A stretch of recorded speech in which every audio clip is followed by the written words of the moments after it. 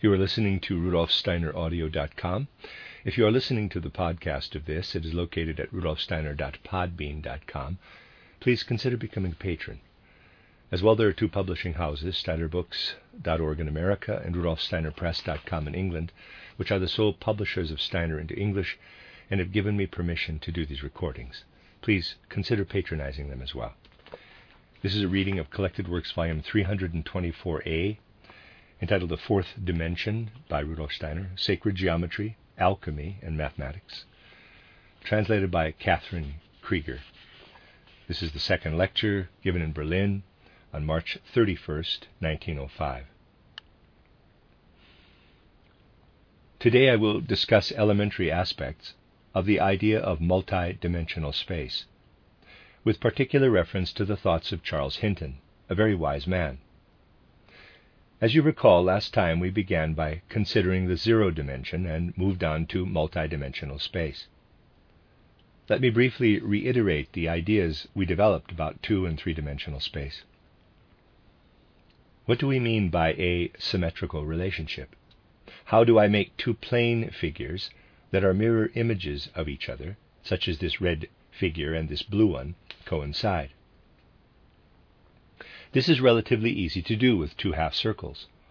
I simply insert the red one into the blue one by rotating it. Figure 10.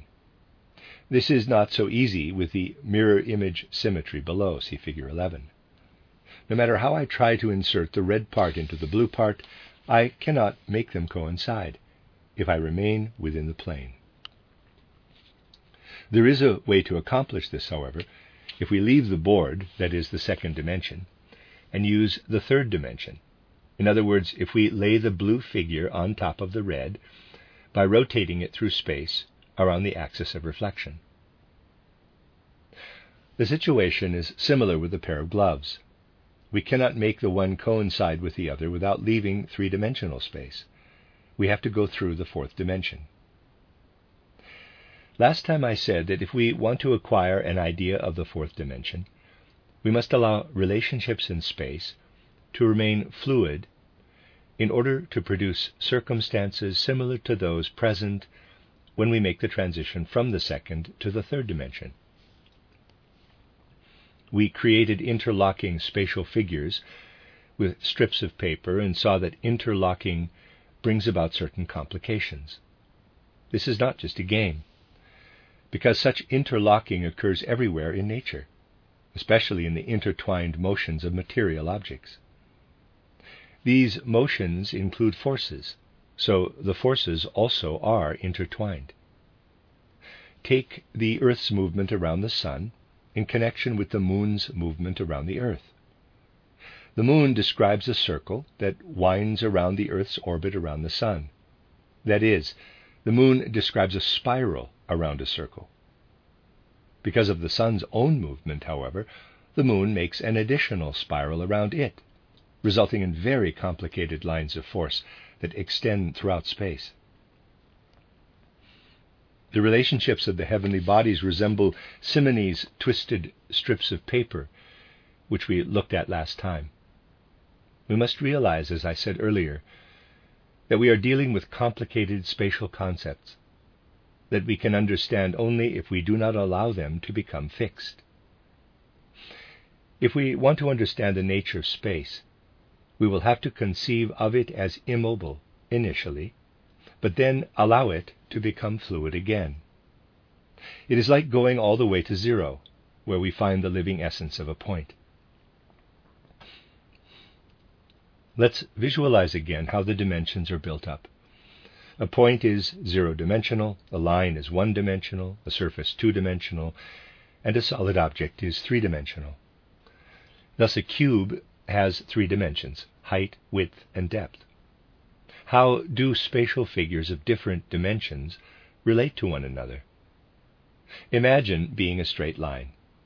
You have only one dimension and can move only along a line. If such one-dimensional beings existed, what would their idea of space be? They would not be able to perceive their one-dimensionality. Wherever they went, they would be able to imagine only points. because points are all we can draw while remaining within a straight line. A two-dimensional being would encounter only lines. That is, it would perceive only one-dimensional beings. A three-dimensional being, such as a cube, would perceive two-dimensional beings, but not its own three dimensions. Human beings, however, can perceive their own three dimensions. If we draw the correct conclusion, we must realize that if a one-dimensional being can perceive only points, a two-dimensional being only straight lines, and a three-dimensional being only surfaces, a being who perceives three dimensions must be four-dimensional. The fact that we can delineate external beings in three dimensions and manipulate three-dimensional spaces means that we ourselves must be four-dimensional. Just as a cube would be able to perceive only two dimensions and not its own third dimension, it is clear that we cannot perceive the fourth dimension in which we ourselves live. Thus, you see that human beings must be four-dimensional beings. We float in the sea of the fourth dimension, like ice and water. Let's return to our discussion of mirror images, see Figure 11. This vertical line represents a cross-section formed by a mirror. The mirror reflects an image of the figure on the left side. The reflection process points beyond the second dimension into the third. In order to understand the direct, uninterrupted relationship of the mirror image to the original, we must assume that a third dimension exists in addition to the first and second. Now let's consider the relationship between external space and internal perception. A cube outside me appears as a perception inside me, see Figure 12. My idea of the cube relates to the cube itself, as a mirror image relates to the original. Our sensory apparatus develops a mental image of the cube. If we want to make this image coincide with the original cube, we must pass through the fourth dimension. Just as a two-dimensional mirroring process must pass through the third dimension, our sensory apparatus must be four-dimensional to be able to bring about a direct connection between a mental image and an outer object. If you were to visualize in two dimension only, you would confront merely a dream image. You would have no idea that an actual object exists in the outer world. When we visualize an object, we spread our capacity for mental pictures directly over outer objects by means of four-dimensional space. In the astral state, during earlier periods of human evolution, human beings were only dreamers. The only images arising in their consciousness were dream images. Later, humans made the transition from the astral state to physical space. Having said this, we have defined the transition from astral to physical, material existence in mathematical terms. Before this transition, astral humans were three-dimensional beings. Therefore, they could not extend their two-dimensional mental images to the objective, three-dimensional, physical, material world. When human beings themselves became physical, material beings, they acquired the fourth dimension, and therefore also could experience life in three dimensions. The unique structure of our sensory apparatus enables us to make our mental images coincide with outer objects. By relating our mental images to outer things, we pass through four-dimensional space, putting the mental image over the outer object. How would things look from the other side, if we could get inside them and see them from there? To do so, we would have to go through the fourth dimension. The astral world itself is not a world of four dimensions. Taken together with its reflection in the physical world, however, it is four-dimensional. When we are able to survey the astral and physical world simultaneously, we exist in four-dimensional space. The relationship of our physical world to the astral world is four-dimensional. We must learn to understand the difference between a point and a sphere. In reality, a point such as the one pictured here is not passive, but radiates light in all directions. See figure 13. What would the opposite of such a point be? Just as the opposite of a line running from left to right is a line running from right to left, a point radiating light also has its opposite. Imagine a gigantic sphere, an infinitely large sphere that radiates darkness inward from all sides. See figure 14. This sphere is the opposite of a point that radiates light. The true opposite of a light-radiating point is an infinite space that is not passively dark, but actively floods space with darkness from all directions. The source of darkness and the source of light are opposites. We know that a straight line that vanishes into infinity returns to the same point from the other side. Similarly, when a point radiates light in all directions, the light returns from infinity as its opposite, as darkness. Now, let's consider the opposite case. Take the point as a source of darkness. Its opposite is then a space that radiates light inward from all directions. As I explained in the previous lecture, a point moving on a line does not vanish into infinity. It returns from the other side. See figure 15. Analogously, a point that expands or radiates does not vanish into infinity. It returns from infinity as a sphere.